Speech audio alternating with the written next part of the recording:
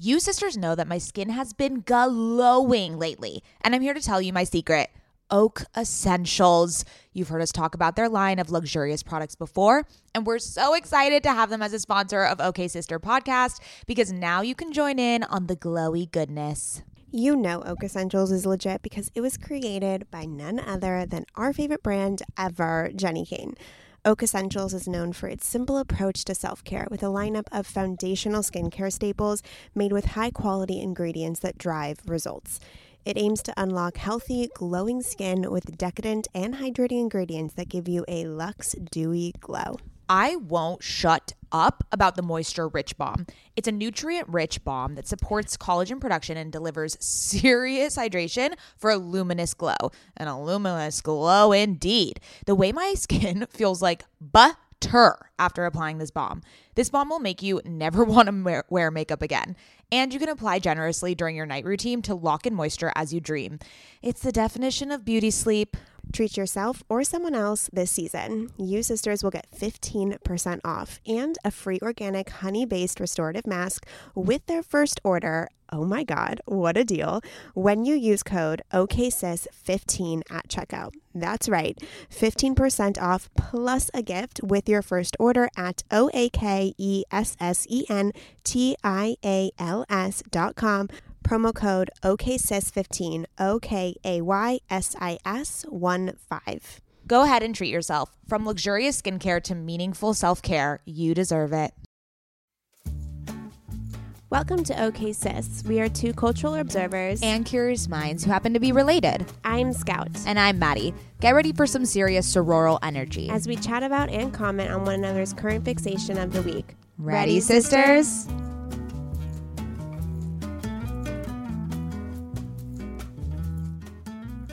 Hello, my name is Maddie. And I am Scout, and welcome to OK Sis Podcast. We are sisters IRL, and I appreciate you so much, Mads, that you let me do my proper intro this time. You know what? I'm just always thinking of others. I'm putting others first. Just like always trying to help the masses and lend a helping hand. I can. Yeah, that's right. Anyways, I was gonna say That's a trait of mine.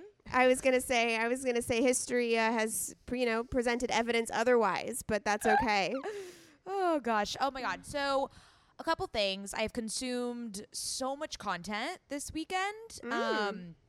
First off, Schitt's Creek is now on Netflix, but I already watched it the last season. I've already watched it on like the Pop TV app. But what I didn't watch was this like 45-minute documentary that they made about the final season and just, how much the public has revered this show and the audience participation and the LGBTQ community and how much they've been impacted by the show. And it's just such a wholesome, just so tender. And I think something that makes them unique is that they filmed everything in Canada, and all of the crew, all of the cast is very like local, and it seems like a family on set, and they're very intimate. Like they're not in like Hollywood. They're not surrounded by, I think, big budgets and things like that. They were really scrappy and familial, and you feel that through the show. Like it really comes across, and I think people resonated with that. And I would highly recommend, if you're obviously a Schitt's Creek fan. I mean, if you're not, I don't really understand if you're a human being with a pulse, but you should watch the last season on Netflix right now and then watch that documentary. Also, get tissues. You're gonna cry. It reminded me a little bit of like the Game of Thrones documentary that they did about the last season, but I mean, nothing can compare to the Game of Thrones, but I know, but I was watching an interview with Alexis, the woman who plays Alexis, and Annie Murphy. Yeah, she said that she was going to quit acting like that week, and she had $3 in her bank account when she got the audition for Schitt's Creek, which I think is wild.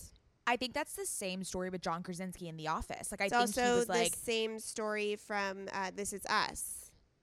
The sister. Oh, Justin? No, Oh. the sister, one of the siblings.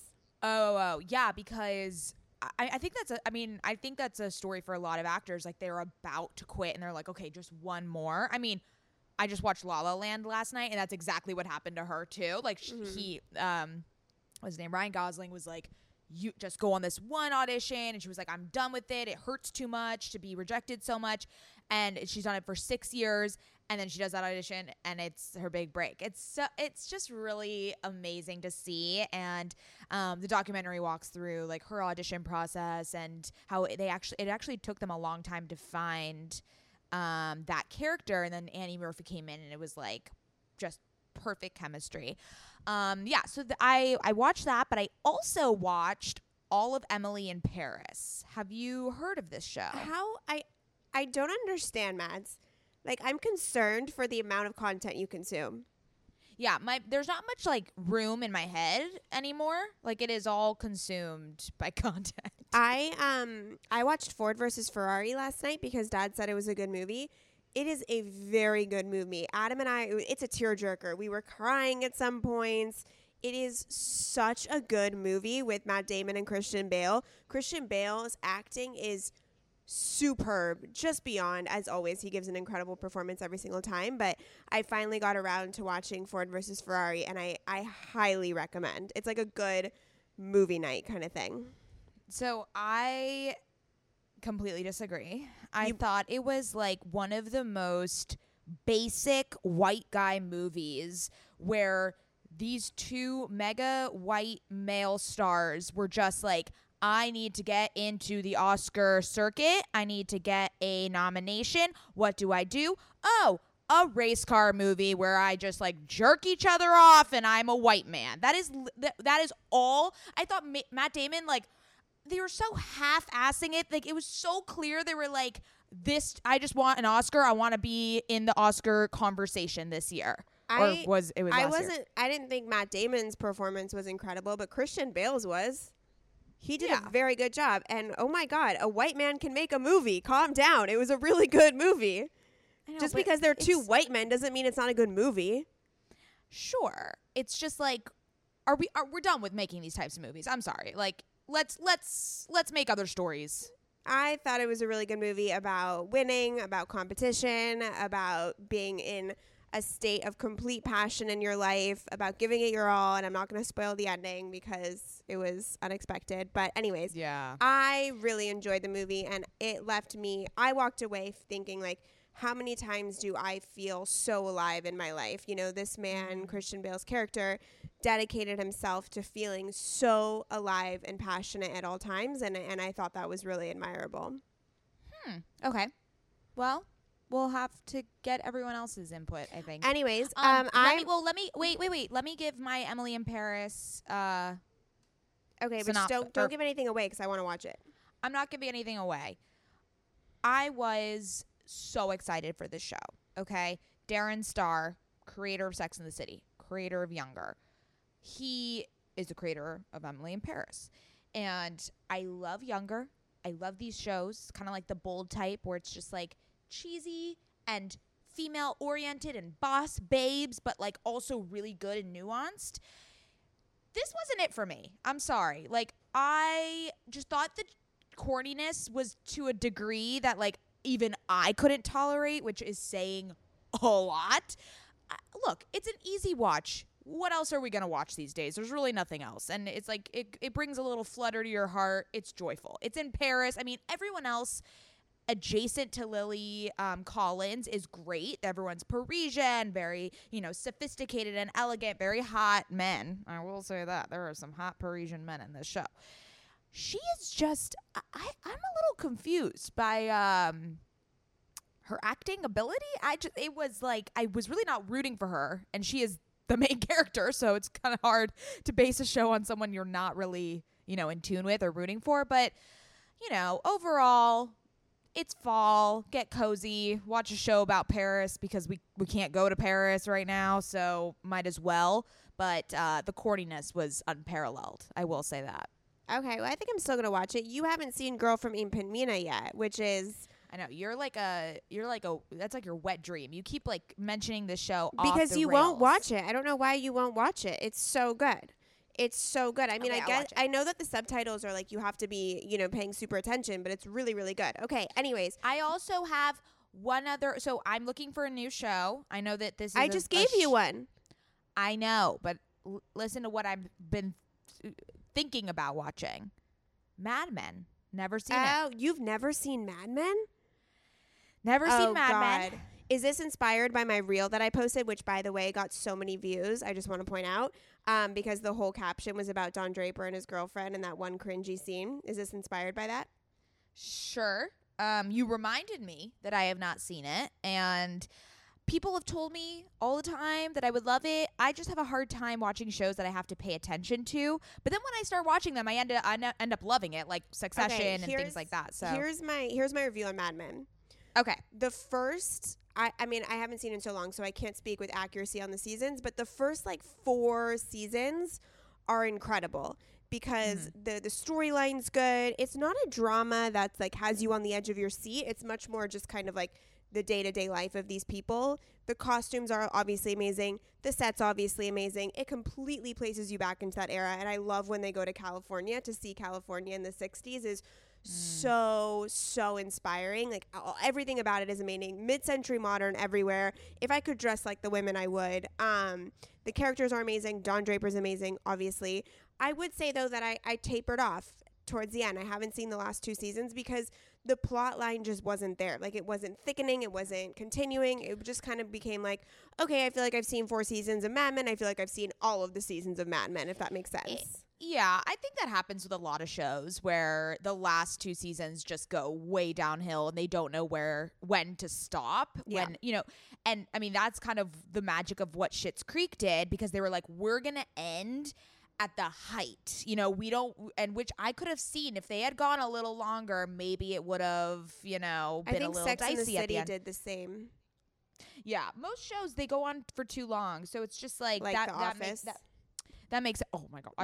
Why did they continue when Michael Scott left? Why? I don't even. Why? I don't even remember the No, last I couple rewatched seasons. The Office 2 months ago, and I stopped when Michael Scott left. There's no no point. reason. There's No. no point. Same with One Tree Hill. One Tree Hill was terrible at the end. Yeah. Guess what movie I watched last night after Ford and Ferrari because I decided to stay up late till 11? Wow. What? It's complicated for you. That is so funny you say that, because I was just thinking to myself, I'm like, okay, so I want to watch a rom-com, a feel-good movie. It's Sunday. I want to be cozy, even though it's 90 degrees out. But I was thinking, I am due for my monthly It's Complicated viewing. Yeah. So Adam and I watched it. It was Adam's first time seeing it.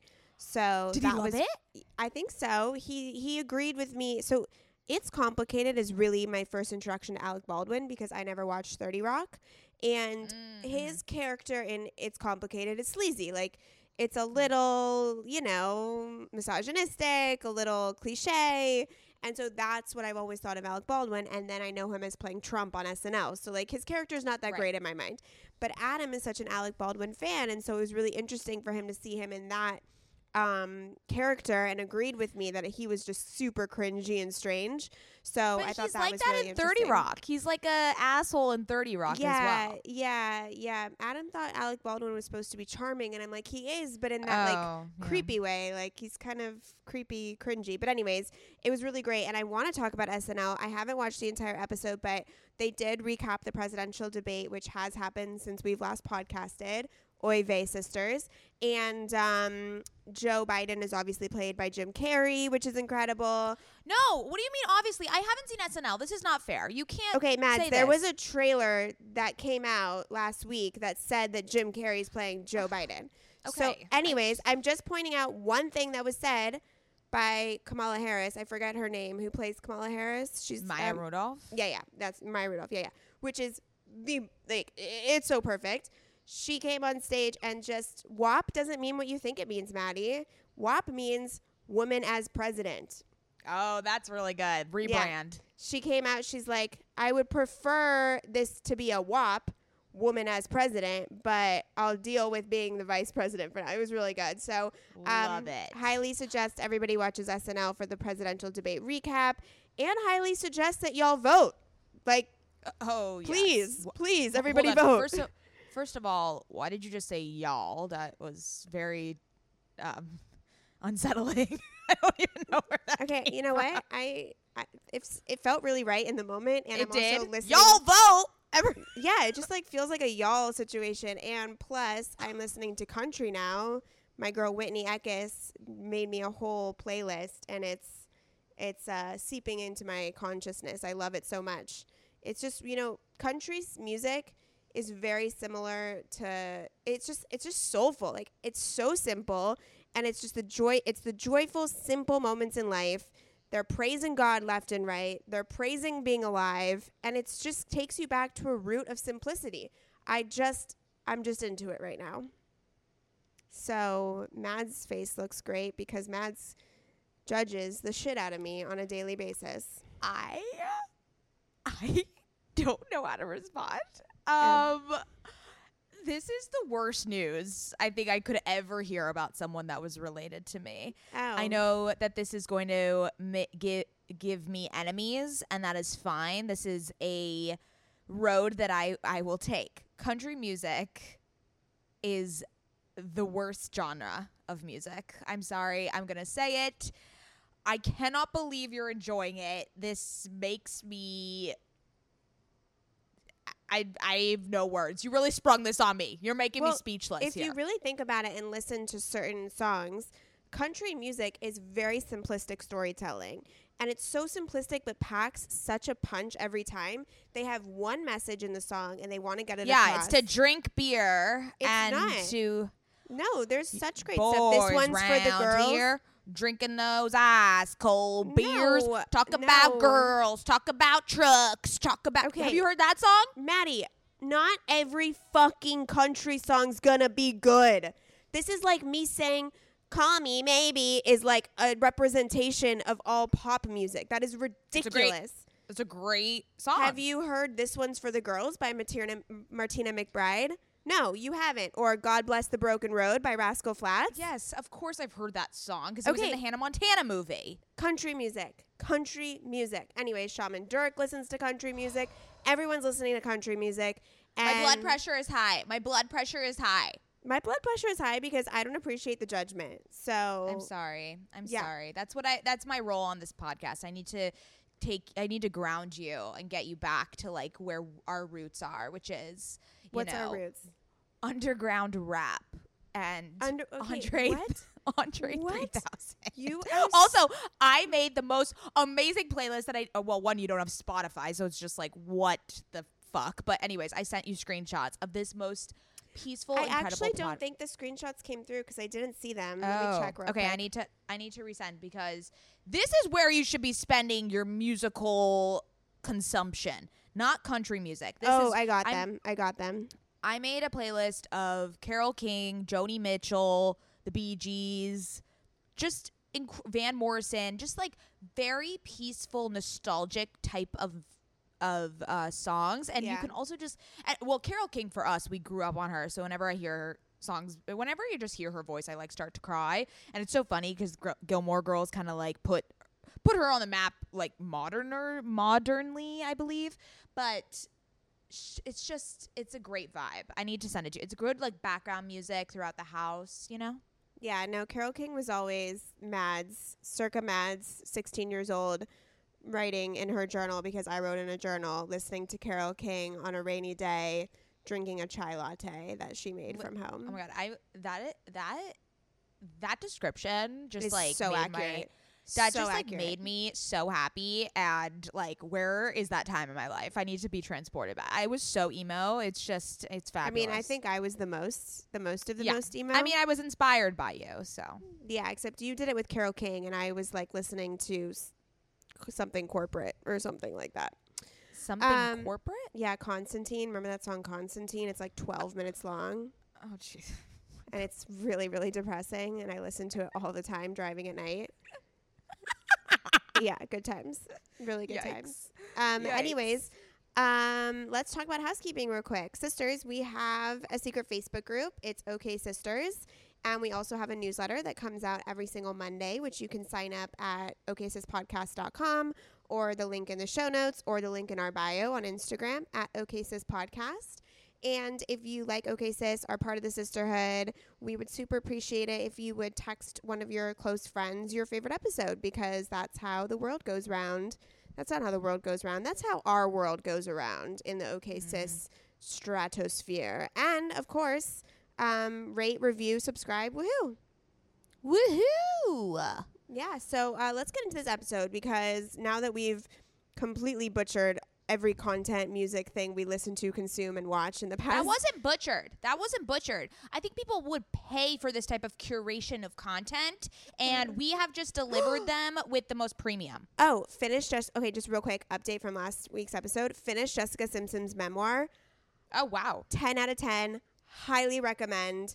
I feel as if I know her. I feel like her soul comes through on those pages so significantly, and it's not even that I can super relate to her, you know. She comes from the church and the South and has a very strong faith. I mean, the faith part I get, you know, but has a very strong faith in Jesus, was a virgin till marriage. I mean, just really kind of this. Was she really? Yeah, she's really kind of this, fits into this, not stereotypical, but, you know, cliche mold of religious virgin hot girl.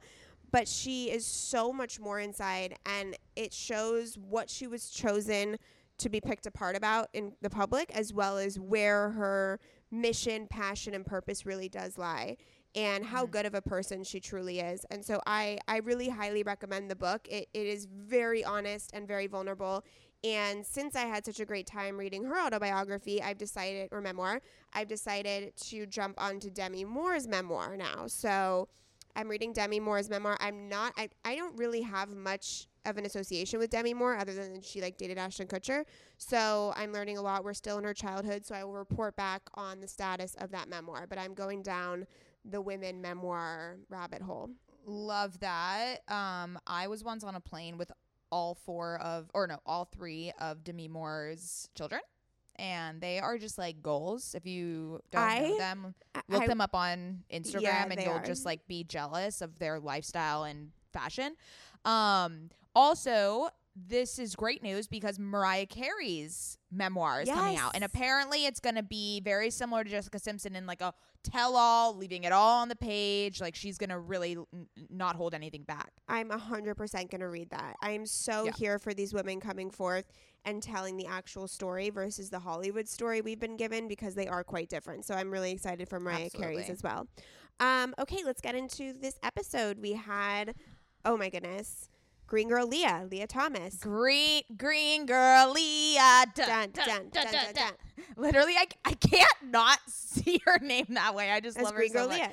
Green Girl Leah. So we have Leah Thomas. I was going to call it Green Girl Leah. Leah Thomas. Leah Thomas. So you probably have seen her all over Instagram. She coined the term intersectional environmentalism, and essentially it is the blend or the kind of exploration of this relationship between social justice and environmentalism. And it's rooted in anti-racism, but also, climate change and how environmentalism has actually disproportionately affected Black and brown communities, which I think is just something that a lot of people are not talking about right now. We hear a lot about climate change, but we don't hear about the nuances of how it affects different communities differently. Yeah, so she was a wealth of knowledge. She is extremely serene, extremely articulate, and you can tell her brain contains things that I don't think the masses see. And I think she's able to bring it forth in such an approachable, beautiful, and genuine and caring way, even though the topics she talks about warrant anger and warrant, an outburst. So she is just a really, really, really amazing woman to look up to. And I'm so excited we got to have her on the podcast, and we hope you sisters learn a thing or two. Enjoy. Ever since having a baby, I've been extremely conscious about what I spend my money on and which products I use. And clothing is no different. I want my wardrobe to be sustainable, good quality, and timeless. You have to be talking about Whimsy and Row, right? Whimsy and Row is an LA-grown, eco-conscious brand born out of the love for cute, comfy, and classic styles. Every piece is made by women for women. Quality goods, local production, natural and organic fabrics. Yes, please give me all the linens. Just like OK Sister, Whimsy and Row is based on the idea that women are multidimensional. There's a balance of flirty feminine and minimal masculine in all of our wardrobes, and Whimsy and Row means exactly that. From special occasions to everyday effortless styles, their clothing is meant to mix and match and wear on repeat. I have been wearing their Kira pant in black linen probably 3 times a week. Sisters, if you've been listening to this podcast or following me on Instagram, you know that Whimsy and Row's Kira pant in black linen is a sisterhood staple at this point. Founder Rachel Temko created the brand back in 2014 because she wanted to create an approachable and inclusive brand that cared for the people and the planet first. Get the full Whimsy experience IRL at their Venice location or shop online at whimsyandrow.com. Their store in Venice is so cute, I can attest, and if you're in LA, I highly recommend stopping by. They are always putting on these amazing community events. They just launched their spring-summer collection, and we will be living in it all summer long. Visit their website, whimsyandrow.com. That's WHIMSYANDROW.com and use code OKSister for 15% off. Sisters, my goal these days is to always look put together when I leave the house. Nothing over the top or super dressed up or anything like that. I just want to look put together and feel good about what I'm wearing in an effortless yet refined way. When I look at my closet every single morning and think about what I can wear that is chic and intentional, I usually end up grabbing one of my Jenny Kane sweaters, and I always end up loving the way I look and the way I feel in them. You all know, sisters, that when I envision my highest self, I am wearing Jenny Kane. Their sweaters are the quintessential must-have item. I cannot stop wearing my Marina set. I throw it on and immediately feel like I'm in a Nancy Meyers movie, like I could just walk on the beach in Santa Barbara. It is the coastal grandma aesthetic. My favorite Jenny Kane sweater right now is their everyday sweater in taupe. This is the definition of a staple that every woman must have in their wardrobe. Sisters, trust me on this one. I wear it with leggings, oversized jeans, and a little kitten heel or a silk maxi skirt. Legit, Mads and I are so obsessed with wearing our Jenny Kane sweaters that we've literally shown up both wearing the same sweater once. The white alpaca cocoon crew neck, which is this deliciously oversized sweater. Yeah, that moment takes the cake. Both of us walking in with our matching Jenny Kane sweaters. We're obsessed. Can't take them off. Wearing them every day. The type of staples that save your outfit. That is what I love about their entire collection. It is truly the art of simplicity. They focus on comfort, quality, and timeless designs. You can curate a wardrobe that never goes out of style. Find your new uniform at jennykane.com. Our listeners get 15% off your first order when you use code OKSIS at checkout. That's 15% off your first order, JENNIKAYNE.com, promo code OKSIS. OKAYSIS. Let getting dressed be one less thing to worry about. Green girl Leah, green girl Leah. Whenever I see your name on Instagram, I don't know why, but that is the chant that I just presumably do in my head. Same. No, I'm just kidding. Wait, okay. Real quick, I don't know if you've connected these dots or not, but right when your Instagram blew up, we actually hopped on a call to work together at Scouts Agency. Oh, duh. And then literally, I was on a podcast 2 weeks later, and someone's current fixation was with Brightland's founder, Ashwarya.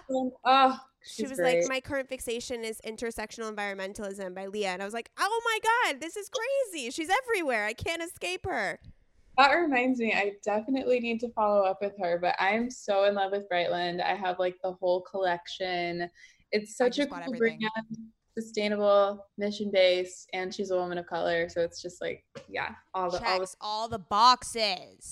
Check. Yeah, oh my God, it's amazing. So great to see you in the flesh. Well, not really, it's over Zoom, but I just, as Scout said, we've been seeing you blowing up all over Instagram. We're gonna get into it, but it's so great to finally see you, face to face. I'm super pumped to be here, and you all are just like so funny and so smart and so great. So I'm super pumped. Okay, should we get into current fixations? Yes, I will start. So my current fixation is veryshop.com. It's like a curated shop of home goods. They also have a lot of fashion. And I am, for some reason, I don't know why, when you really want something, but you won't pull the trigger, but then you'll buy something that's the same amount on something random. That's where I'm at with these glassware. I think it's because I don't technically need them, but everything on Very Shop, like sometimes before I go to bed, if I want to calm down and be inspired, I'll just scroll through Very Shop because it is the most curated, beautiful, minimalistic, soothing, good for the soul products that they have. And I actually just got their public goods soap because I'm always washing my hands. I don't know why, but I go through soap. It's no, but we're I in just a pandemic. I just go through soap really quickly. So I want really beautiful looking soap, but I also don't want to spend $30 every 2 weeks. So they have a brand called Public Goods on Very Shop, and it's like $9 for the bottle, and then it comes with the refill bags, which you might be interested in because I think that's sustainable. I think that's good for the environment. Not sure, but you can let me know. And that way I can just buy these, big refillable soap bags and keep refilling the same soap dispenser. So I bought 2 to try them out. Here to say it's great. It's really cute. It says it's all good on it. So, it's kind of like a cute little daily mantra. But Very Shop is where it's at. And the stuff is pretty well priced. It's super. There's things that are really, really approachable and affordable, and then some more other high-end things. But I just love their curated collection. Yeah.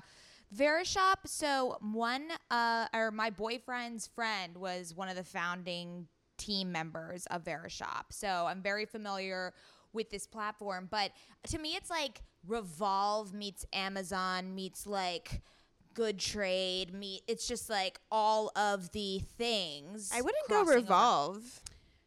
Well, some of the brands. I would go like more Anthropology. Okay, Anthropology. Let's throw that in there too. Yeah. But yeah, that's great. I love Verishop. Yeah, it is a very soothing e-commerce experience. That is for sure. Mm-hmm. Okay, my current fixation. So I have been trying to get my hands on this. It is Goldie's Superfood Lattes. Now, Trinity, she is the founder of this brand, and she's a black woman, so it's a black-owned business, and it has been sold out left and right. I had to hop on right when they restocked to get my sampler because everyone knows that I am into matcha these days. I'm into these like superfood blends that you're able to just pour some hot water in. I use my electric frother. It's a nice little like midday pick-me-up so you don't have to have more coffee. So right now I'm drinking the cacao turmeric latte blend, and it is superb. It's just, look how cute it is too. We'll post it on Instagram, but just like, the aesthetics. Made for the gram. Hits all the boxes. Yeah. Checks all the boxes. Yeah. So I would highly recommend. Okay, Leah, what is your current fixation? My current fixation is probably Our Place. Everyone has probably seen like the advertisements for the Our Place pan. Is that what it's called? Yeah, yes. Our Place. Mm-hmm. It's really cute. I also really like their whole story. It seems very supportive of sustainability. And I'm pretty sure the owner is also a woman of color, I think. So it's pretty cool. And then they've got lots of cups, and I have their whole cup collection, their ceramic bowls, and I've just been really into like ceramic ware lately. You should talk to my husband. He's obsessed with ceramic ware. Yeah. I just moved into a new apartment, and we were getting pans, and I have been like on this huge research of all these amazing pans, and I looked into Our Place. My only concern is that, because I know that it's like multiple pans in one, essentially like you only need one, but then I feel like I would need to get a couple anyways to like use them all at once. But yeah, I was going to say you usually need like 3 pans going at once. Right. Right. So that was, my only concern. But it is obviously beautiful. And yeah, that's the one area I haven't like upgraded my life in whatsoever. I'm still using the pots and pans that are from my in-laws that they used 20 years ago. Because because you don't see them, so I don't consider them energetically, aesthetically in my field, my scope of field. But energetically, okay. Okay, everything has an energetic frequency. And everything, I know. So yeah, it's even just like the pots and pans. Even the pots and pans, dude. That's why you like nice things, because they make you happy. So Right. it's just something I've been meaning to get into, but just one of those things I can't pull the trigger on. But I'll buy a dress. I'll buy a dress, but I won't buy the pots and pans. Priorities. Okay, so there's so much about you, Leah. Obviously, this year has been super transformative for you, your messaging and all that. But I want to kind of start by just getting right into the nitty gritty of what is intersectional environmentalism, because you really coined that term, created it, brought it to the public. So can you go into depth and explain that for those that aren't familiar with your work? Yeah, I always love to start by crediting Kimberly Crenshaw. She's an incredible, amazing Black woman who created intersectional theory in 1989, I believe, or 1990. And basically, intersectional theory just examines all of the aspects of our identities because we're dynamic human beings, from race to culture to wealth to religion to gender to sexuality, on and on and on, and how all of those different parts of our identities might impact the way that we experience the world around us and how the world around us experiences us. So the privileges and prejudices that we face. And I learned about intersectional theory through intersectional feminism, which is a type of feminism that, won't be like, oh my God, we don't want to talk about the fact that you're a Black woman and like that Black women make less than white women, or certain things like that. And it acknowledges the ways that, we are dynamic, and it's not just we're women and we get to just ignore all the other parts of maybe trans women and their struggles, or Black women and their struggles, and on and on and on. And I realized that something like that, a more inclusive version of environmentalism, could also exist that incorporated intersectional theory, because I was finding that a lot of people of color are disproportionately impacted by the climate crisis. So it felt incredibly urgent to be able to talk about identity in the context of environmentalism, because environmental policies, unfortunately, aren't fair across the board in who they protect and who they don't. So intersectional environmentalism, to me, is a form of environmentalism that advocates for the protection of both people and the planet.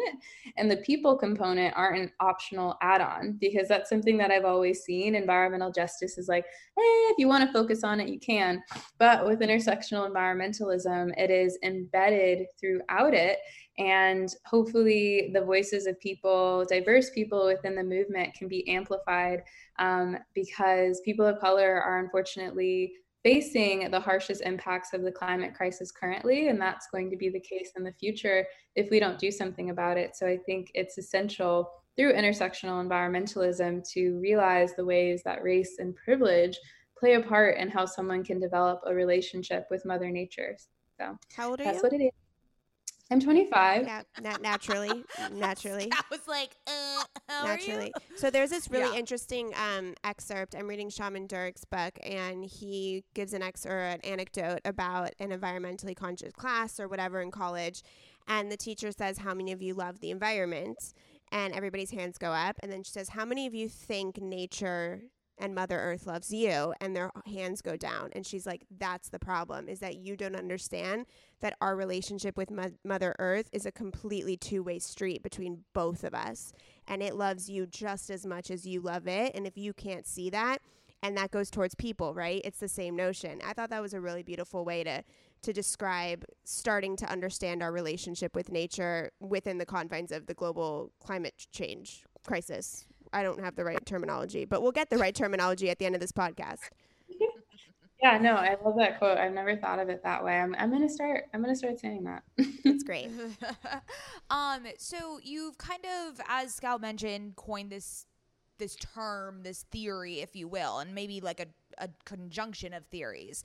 But what does it look like in practice? Like, what are some actual steps towards ensuring that environmentalism is more inclusive, is also covering every type of race, and ensuring that every person is amplified, or rather, women of color, people of color, women of color are amplified even more within the movement? What are some actual practices that go into that?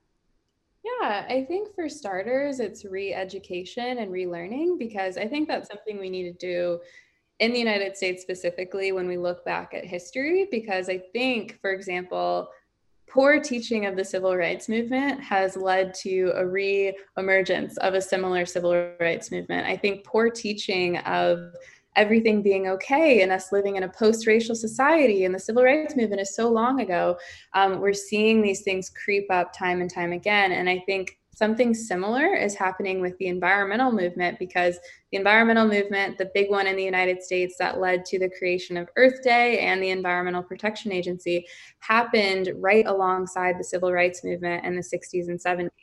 And I think we're having a reemergence of environmentalism and a reemergence of another civil rights movement at the same time. And I honestly think it's because everyone thought after the 60s and 70s, maybe things would be okay. We have a movement and it goes away. And the way history has been taught is that, see, we created the EPA, we've got Earth Day, we've got civil rights, segregation is over, everything's fine. And then we're learning, everything's not fine. So let's go back. And I think the first step is looking at environmental policy and seeing where we went wrong. And I think where people went wrong is not crediting people of color in the process during that first civil rights movement, especially a lot of indigenous wisdom that has paved the way for ecosystems ecology and environmentalism to exist. I think modern environmentalism, honestly, is just co-opting a lot of Black and Brown and POC cultures worldwide that have already been farming organically and regeneratively, that have already historically had a better relationship with land management and all these different things. And I think by leaving so many people out of the conversation, not acknowledging them for their contributions to environmentalism, a lot of stuff went wrong and there was a lot of silencing. And when students are taught about sustainability through a white-only lens, it's not their fault necessarily, but it seems like the educational system is not crediting people and their contributions fairly. So I think rethinking history and teaching it differently so people see all the different contributions around the world to what sustainability is. And I think after that kind of unlearning and relearning, a next step is identifying the people who are doing the work, because there are actually a lot of Black and Brown and LGBTQ plus and disabled like climate activists that have been doing this work for a really long time.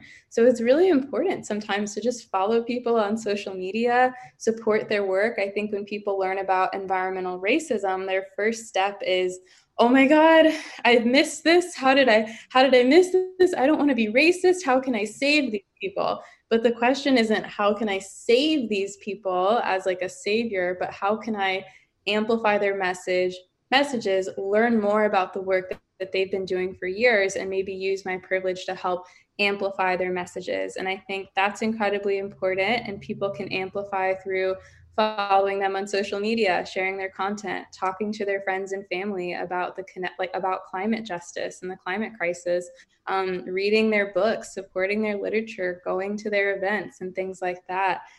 Those are just a couple steps on how people can go out into the world and be intersectional environmentalists. Yeah. Can you talk a little bit about why people of color have been disproportionately affected by environmentalism and climate change?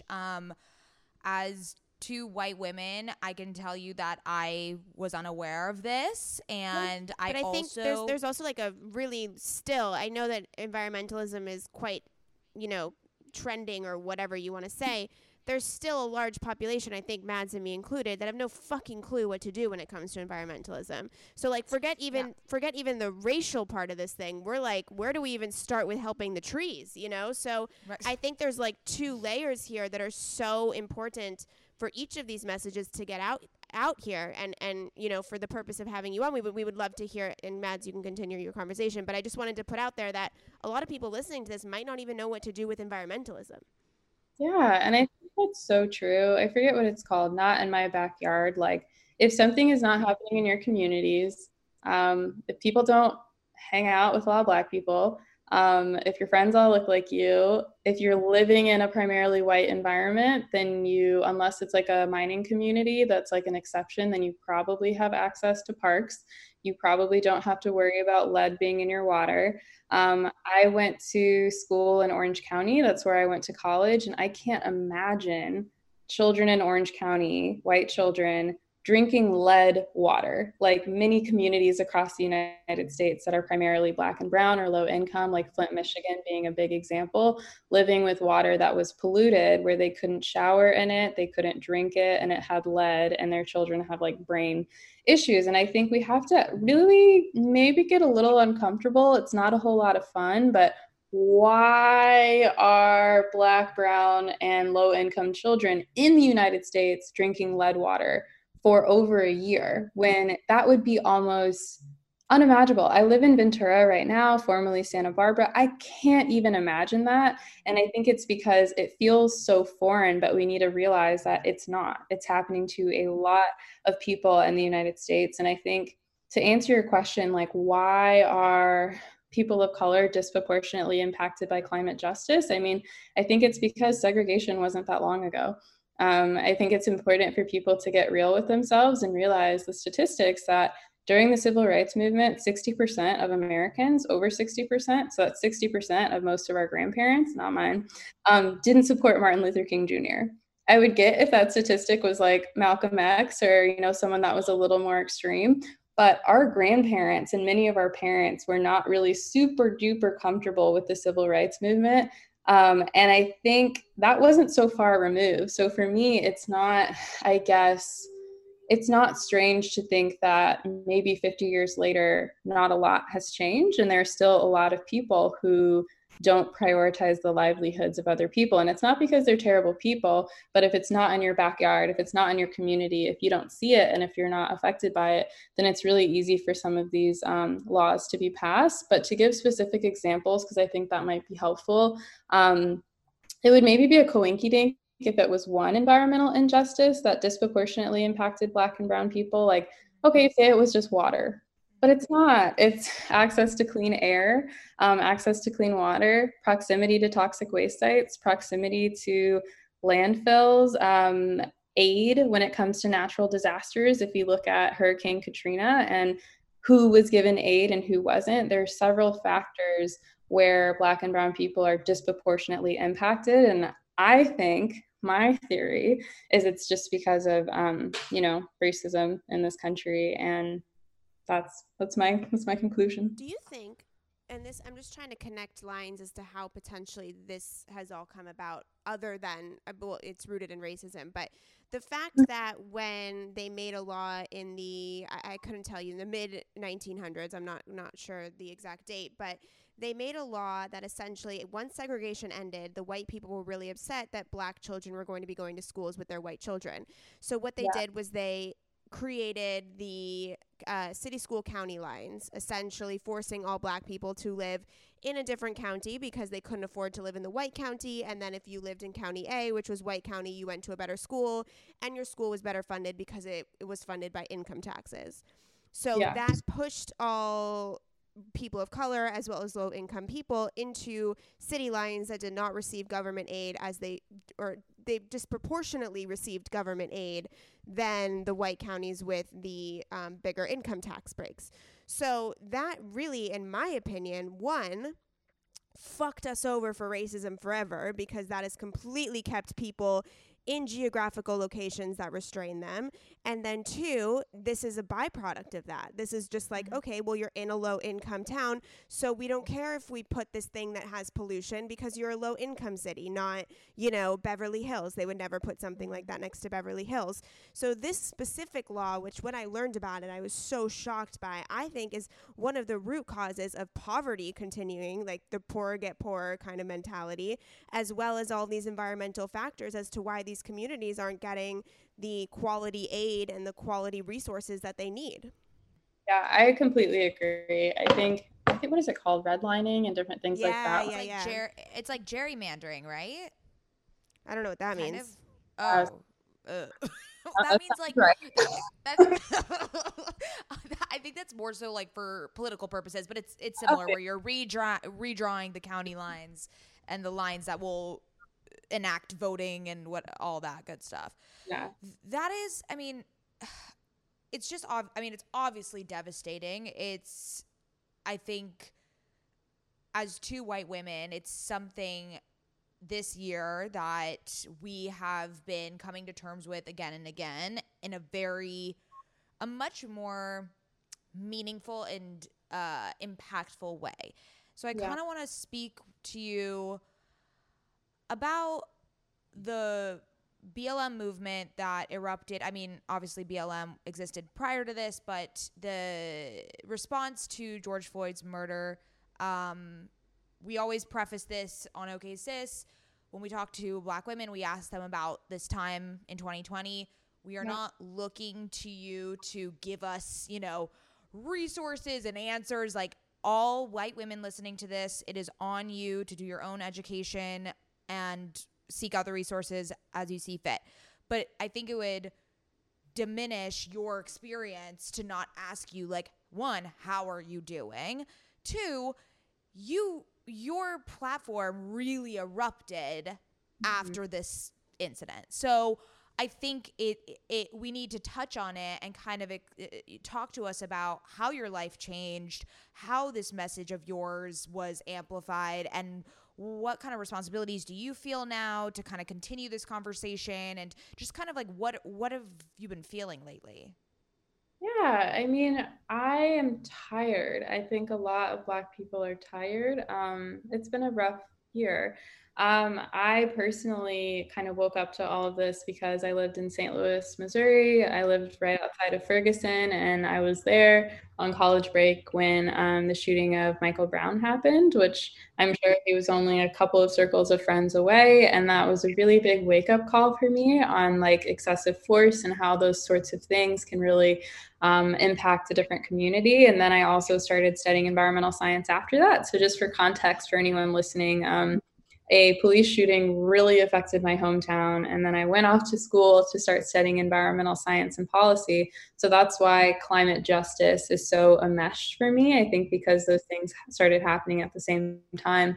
But I'm doing okay. I think it is odd to grapple with the fact that my platform blew up because of Black Death, because of me talking and basically begging environmentalists with a pretty graphic to care about me. And that came from a place of immense sadness, even though the graphic that went viral, Environmentalists for Black Lives Matter, with my definition of intersectional environmentalism, it's all pretty, it's got rainbows and everything. And it's because in some ways it was tone policing, because I knew if I said it in a certain way, then I would be seen as like the angry Black woman. But if I packaged it in a rainbow, maybe environmentalists will care. And kind of worked. I wasn't expecting them to care this much, and I'm so grateful for this platform. But it is very strange in a matter of months to go from being relatively unknown to like the spokesperson on intersectional environmentalism, and I'm very grateful. But at the end of the day, everything I do is because I want to make the world a little bit more equitable for underamplified voices. So yeah. So what was it like being featured in Vogue and Goop? Because I can imagine, I think that Mads and I've talked a little bit about this. When you have a platform, it comes with a certain, like, you're letting a lot of energetic frequencies into your daily life. You're letting a lot of DMs, you're letting a lot of comments, maybe some hate, requests to do this, requests to do that. And but then again, dreams are coming true. Like you're being on Vogue and you're being on Goop, and you can be in that duality. It can be overwhelming and scary and tiring and exciting and fulfilling and rewarding at the same time. But what was it like when Vogue reached out to you? That happened really quickly. I think it was like after the first week of it going viral, and this really sweet Vogue editor was like, "Hey, do you want to write like an op-ed?" And it was just insane to me, but it was also, I was furloughed at the time. I was like, I think it's time for me to just quit. Like, I think this might be going somewhere. So it was so great, but I don't know how to explain it. I used to work on the PR team at Patagonia, so I was really used to PR. What I was doing every day in my job was checking the Patagonia press inbox and quickly, frantically responding to media requests. And I had gone through a couple like campaign pitch send out type situations. So I was used to receiving all those emails, and thank God I worked in PR because it felt a little less overwhelming when I was just suddenly being bombarded with like emails and things like that. But I mean, it is such an honor to be featured in these platforms. And I think what I want to do is show people that activism doesn't need to look a certain way. Climate activism doesn't need to look a certain way. We don't need to be these super serious, not fun people people that aren't featured in like Goop and Refinery 29. Like, I really want to infiltrate, not even just me personally, but other climate activists, like infiltrate the mainstream, infiltrate some of these bigger platforms to show people like, hey, we're just people. We like to hang out too. We also like to watch Netflix and also want to dismantle systems of oppression in the climate movement. But like, yes. Okay. Yeah, No, I think you were really smart. I mean, you said earlier like you made sure the graphic and the post was kind of, on par with Instagram trends. You engineered it for virality. It reminds me a lot of what we had Dom Roberts on our podcast, and she kind of went through the similar, she's kind of going through the same thing as you, where her platform has completely erupted, and it was because of this one viral graphic that she made. And she was like, look, I want to make anti-racism something that people want to learn and share about. It doesn't have to be this bleak, not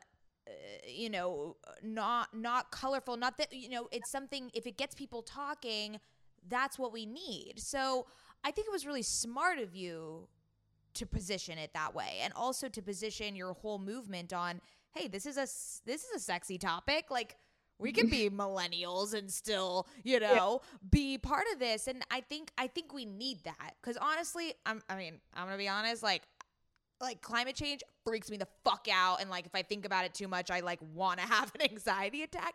So if it can come to me in a more digestible and a more approachable way, then that's the solution, honestly, because I think a lot of people are overwhelmed by it. You got to know your audience.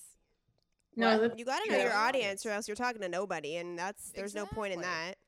Yeah, I completely agree. And I think sometimes the feedback that I get, which could be frustrating, is when people are like, oh, you're too like palatable, or like people only like you because you're like, you're talking about it this way. And it's really frustrating to me, because I'm like, I want to be approachable. I want to be like, I'm going to hold people accountable. I will scream at people sometimes, but most of the time, like I want to get as many people interested in a topic that they might not know a lot about. I was an environmental science student, and I remember like trying to have conversations with people in college with all these big words. And I realized, you know what?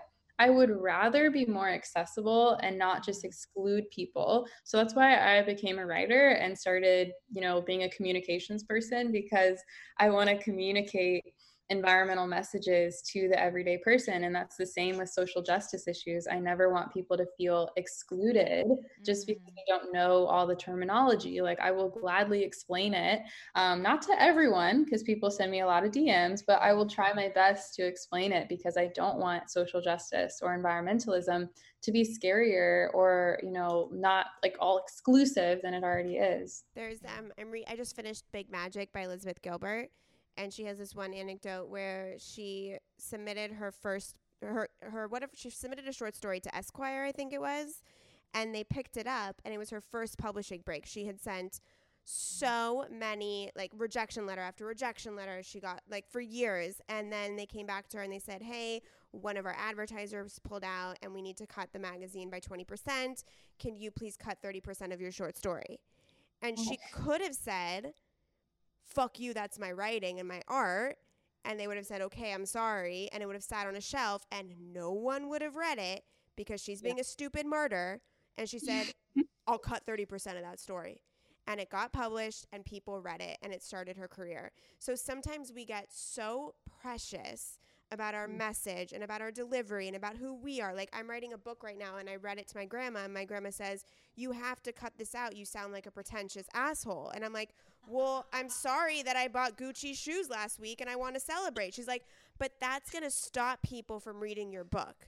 You need to, no, but it's true. Like, you need to. No, it's great. Guys, I'm serious. Like, and it hurt. It hurt for a second. I was like, well, that's my truth. You want me to not say my truth? And she's like, this isn't about you. This is about how many more people can you reach? And I was like, oh, you're right. So we agreed that I would write it the way I want to write it. Me. And then if an editor says, you can't say this, you have to slash this, you have to change this, you have to package it this way. If that's going to get more eyeballs on it, that's going to get change happening in this world. And the alternative is it sitting on your shelf. So you gotta adapt to what people want. It's hard because that's an interest. I mean, I've never really thought of it that way, because I feel like all of the messaging in the world right now in media and social media is be authentic, be yourself, be true, da da da da da. But it is true that you have to think about how will your message get across to the most people? What is the biggest impact it can have? And sometimes that means sacrificing a little bit of your authenticity if it's just rambling on about Gucci shoes. Is your authenticity worth more than your message? I feel like it really depends. It's such a hard, like, there are certain things that's a hard no that I'm not planning. Right. I'm never going to greenwash. Like, I'm not about to be up here greenwashing and lying to people in that way. But that's changing your message. Your message can stay the same. Yeah. And I think it's hard. It is really hard, because sometimes when I'm writing a caption and I'm super passionate and I'm like pissed off, but then I have that moment that's like, wait, let me take a step back. Let me give this a day. Let me reflect on it. And then when I write it again, like, I'm glad that I didn't press post in that moment. And I'm like, well, this is my authentic truth. This is how I'm feeling. But sometimes those feelings might need a couple days to really be whatever that authentic truth is, because feelings they're fleeting. They come and go, and sometimes they stick around. And I think for me, that's been the biggest challenge, when I want to react right away. But then I realize, oh crap, there's like a lot of people following me, that maybe I should think about the way that I'm conveying my message. But yeah, it's a hard line to walk. It's a hard balance. Mm-hmm. For sure. So I want to ask you a little bit about like sustainability and sustainable brands, because tell me what to do. Well, first of all, we had the founder of the Good Trade. Oh yeah, I was great for them. Amy, we amazing love them. Amazing. So she was. that is really the first. My first as I mentioned, I get paralyzed when I think about climate change, because I'm just so stressed. So the Good Trade was actually a really great introduction and ease into that world, because it, again, talk about aesthetics, like, it's a great aesthetically pleasing place to start. So talk to us about some sustainable brands, some brands that just are like killing it right now in the sustainability game, and like who you really admire, or like who to look for in the future. Yeah, that's a great question. I think lately I've just been finding out that no one is perfect, and it's actually been the most refreshing thing in the world. Like, some of the sustainable brands that maybe 6 months ago I would have been like, this one, they've been like canceled and dragged on social media, and I'm like, I never would have thought. 2020 just bringing up some things. But I think now a couple brands that I really like are Boyish jeans, really cool denim company, sustainably made in LA. There's also a company named East West Shop, and they actually made the merchandise for Intersectional Environmentalists. We did a fundraiser with Scrap Tees. So basically they work with this Black-owned scrap house in Compton. So they're taking like rags and scrap shirts that might have a couple holes in them, and they're saving them from the landfill and making them into something new. So I love East West Shop. And I also really like, what are some other brands I really like? I mean, I used to work at Patagonia. They've got cute stuff. I like to style it a little bit differently than they do, but they've got some good stuff, and they really are kind of the top tier of sustainability. And then another brand I really like is LA Relaxed. They have a lot of really cute loungewear. And then a bigger brand I really do like, that's maintained a sense of integrity and sustainability and body acceptance, is Girlfriend Collective. Is Reformation sustainable? No, they got canceled? Well, they didn't get canceled, but Yael Aflalo is a little controversial. I believe in accountability, and I do believe in redemption, and it seems like they're on path to do that. I think there are people that are close in my life who have potentially worked at certain places that have told me some stories, and unfortunately I've connected with a lot of their former employees, and I think they have work to do. And I think what we're learning from them, because I think they are moving in the right direction, go Reformation, I believe in you, is that we're really realizing in the sustainability community that sustainability alone isn't enough. If you're sustainable in your supply chain, but you treat your workers like shit, Like, this isn't enough. If you're sustainable on your supply chain, but your CEO is taking pictures eating fried chicken during Black History Month, that is not enough. So I think there's a lot of important case studies from that experience to see, okay, sustainability isn't enough. People also just want people to be nice, and they want to have a good work environment. And it seems, again, I believe in accountability and redemption. I've told them this, everything that I'm telling you all. So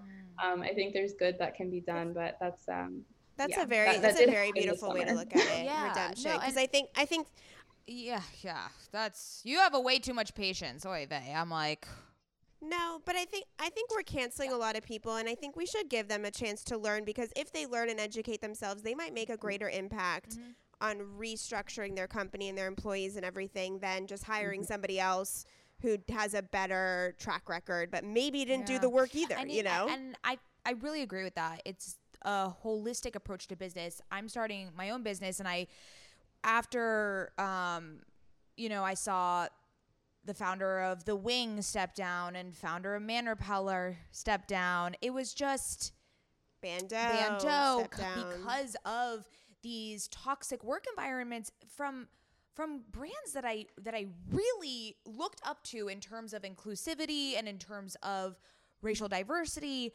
And then to understand that it was all more so a kind of badge of honor and like a I don't know, a branding ploy is really frustrating. And I mean, it's obviously way more frustrating for people of color to, finally be like, yo, like behind the scenes is not good. And I think that really opened up my eyes, because I really look up to those women and to those founders. And as I create my own business, I'm trying to think, like, how do I implicitly like engineer diversity into, not even just into the workplace and into who I'm hiring, but into the product itself. Like, how do you actually implement change rather than just kind of saying you are, just being like, yeah, we have to do diversity. It's like another checkbox.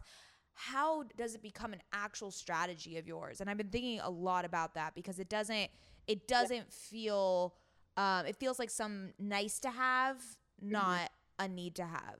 If it makes you feel better at all, and I really love telling people this, like, even the best companies don't have this shit figured out. Like, and I'm not going to name any names, but like, I worked somewhere that is like the top company when it comes to sustainable apparel, and they're good people, but they are also struggling when it comes to diversity and inclusion. And I think it's just, if we accept as a country, if we accept as a world that we are learning together, like, there will be mistakes that are made along the way. But I think the sexiest thing a brand can do for me is to just be transparent. Like, okay, all your executives are white, at least tell us. Like, don't pretend in your marketing like, oh, we love diversity and inclusion, but everyone in the company is a man. Like, okay, that's okay, and that's fine if that's how the company is, but I would rather them be transparent. And I think where people go wrong is when they're too afraid to tell people what's really going on. But the light will always come out, or the darkness will always peek out. So I think just being transparent about what they're working on, what their goals are, and not doing it in a PR way. I think I would love that. I love when brands tell me what they're doing wrong. Like, I absolutely love that. I know Patagonia had a campaign where basically everything was made out of recycled materials except for one part of it that was just really difficult to make with recycled materials. And people were like, why are they doing that? What's going on? But it's showing them that brand is committed to one day figuring out an innovative solution to replace the one piece, instead of lying and saying like, we are the best of the best of the best and everything's perfect, because it's a lot easier to find cracks. And it seems like people in 2020, because we're all inside, we're reflecting on our work environments and what we didn't like, people are ready to drag and cancel people right now. So now is the perfect time to be transparent and accountable.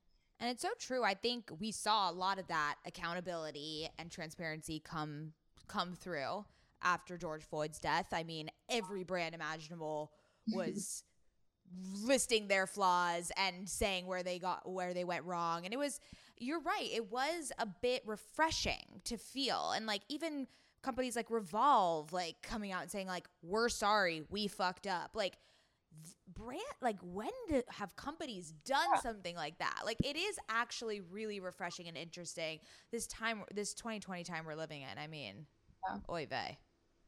Okay, wait, but Leah is not a diversity company strategist. So I want to talk about sustainability. I want to talk about, because that's your expertise, and I want to like have our listeners really leave and have a really good understanding of how they can today. We talked about how to, kind of support intersectional environmentalism by following the women of color and men of color who are doing this work and supporting their, going to their events or their IG lives or, buying their book, whatever it might be.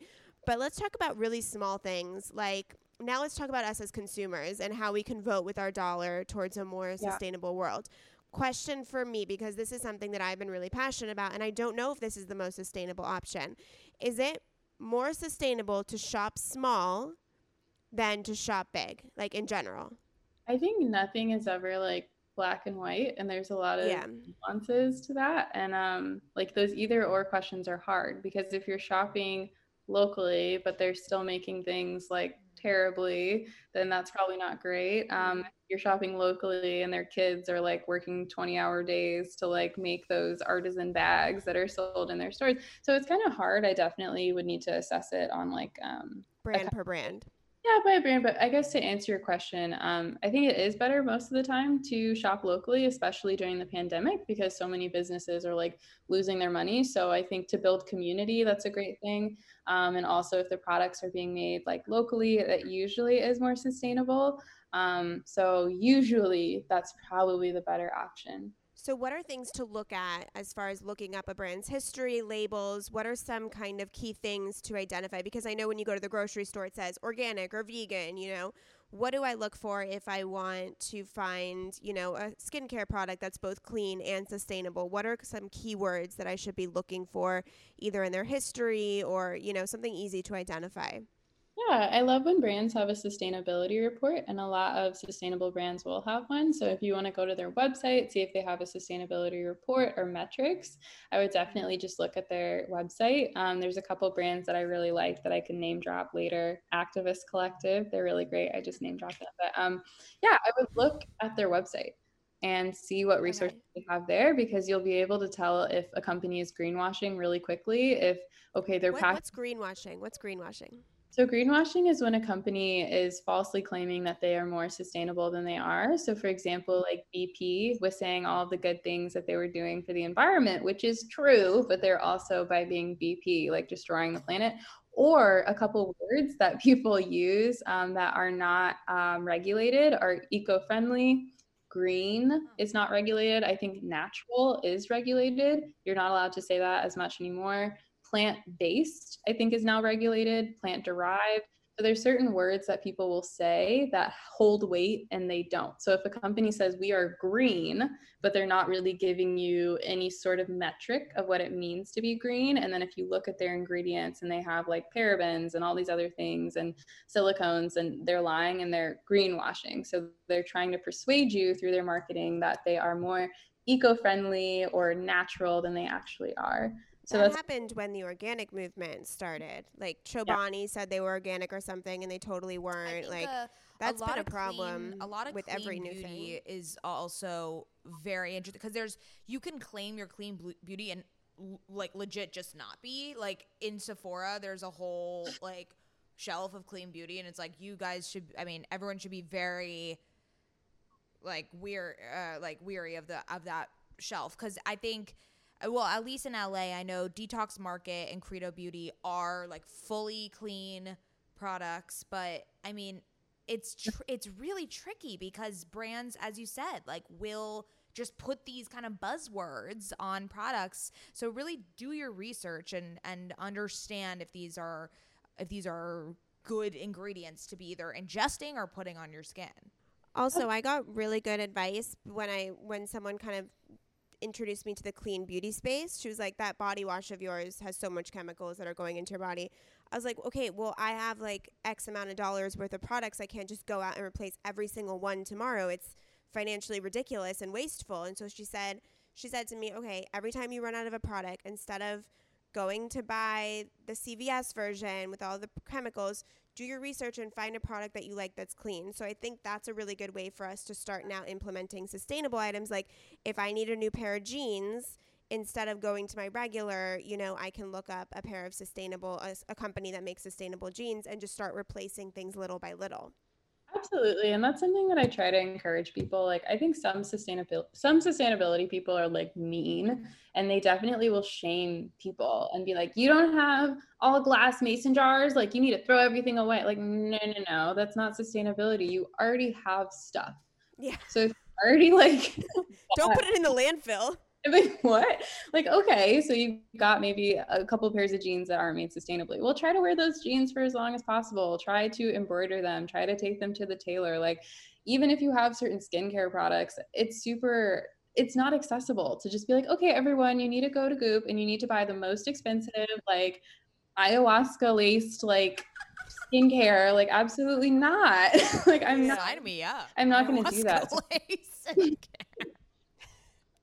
I don't know where that came from, but like, I mean, that's a good idea. It's the little changes. Even if you're changing your face wash after you're done with it, you don't need to throw everything away, because I don't want people to think they can buy their way into sustainable living, because people will trick you. That's marketing to make you think that you need to spend money to be sustainable, when really that's kind of ironic. That doesn't really go together. If you have things at your house already that you can repurpose, if you want to look up recipes that you can make your own skincare at home, so you know that it's like green, if you're getting some organic, fruits and things like that, I think there are other ways to be sustainable, and you don't have to throw everything away and start. That's why I'm not buying my new glasses from Very Shop.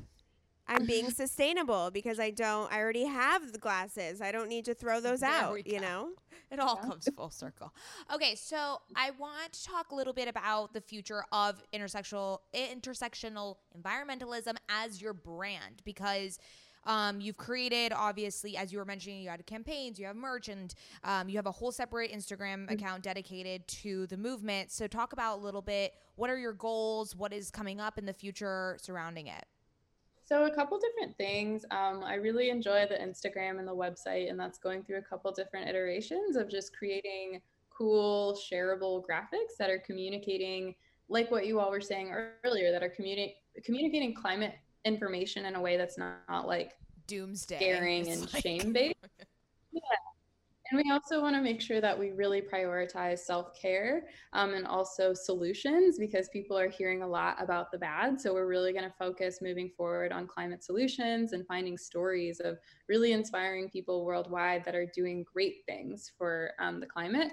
So definitely delving into a little bit more media. So there's going to be a podcast, maybe exploring some short form and long form documentary type opportunities, hopefully. And then in terms of IE, one of our main focuses is that consulting component. We didn't ask for this, but we were so happy. We've had about 300 companies reach out wanting to partner with us or be certified.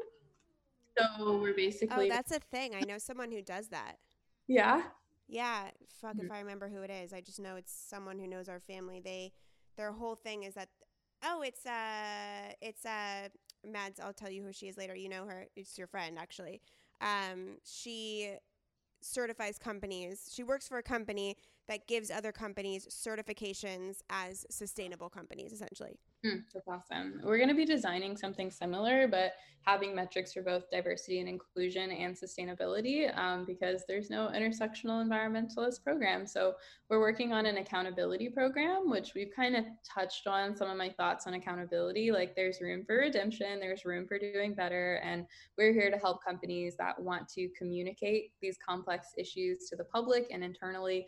We're here to help them do that successfully and learn about diversity and inclusion in a new way, through intersectionality, and not necessarily... I've been in diversity and inclusion trainings that just felt really uncomfortable and like awkward, and nobody really liked it. And we want to try to find ways to make it really engaging and talk about that, and also talk about environmentalism and sustainability in a new way.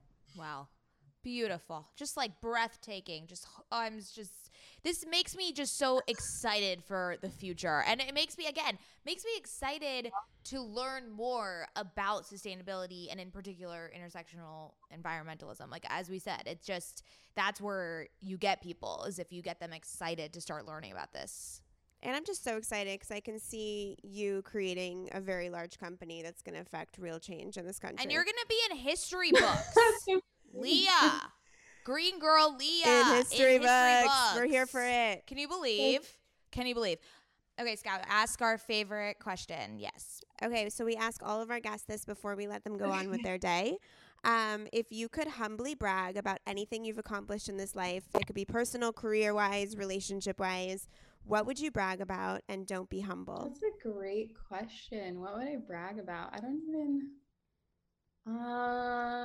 maybe I'd just be like, I wrote for Vogue. I think I could say. Yeah, huge girl. Flex. Huge flex. That's a good one. I don't know. Like I started a movement, low key. I don't know. Yeah. Yeah, I was like, we can name a few. Yeah, I was gonna say we could do it for you if you want. Oh my God, I love that. Oh. Okay, well, let everybody know where they can find you so they can support you and your work and also become informed and inspired and tag along for your journey. Yay! People can follow me on Green Girl Leah or at Intersectional Environmentalist on Instagram. And also, I think I have a Facebook. I don't use it, but And you can find us at OK Sis Podcast. Thanks, sisters.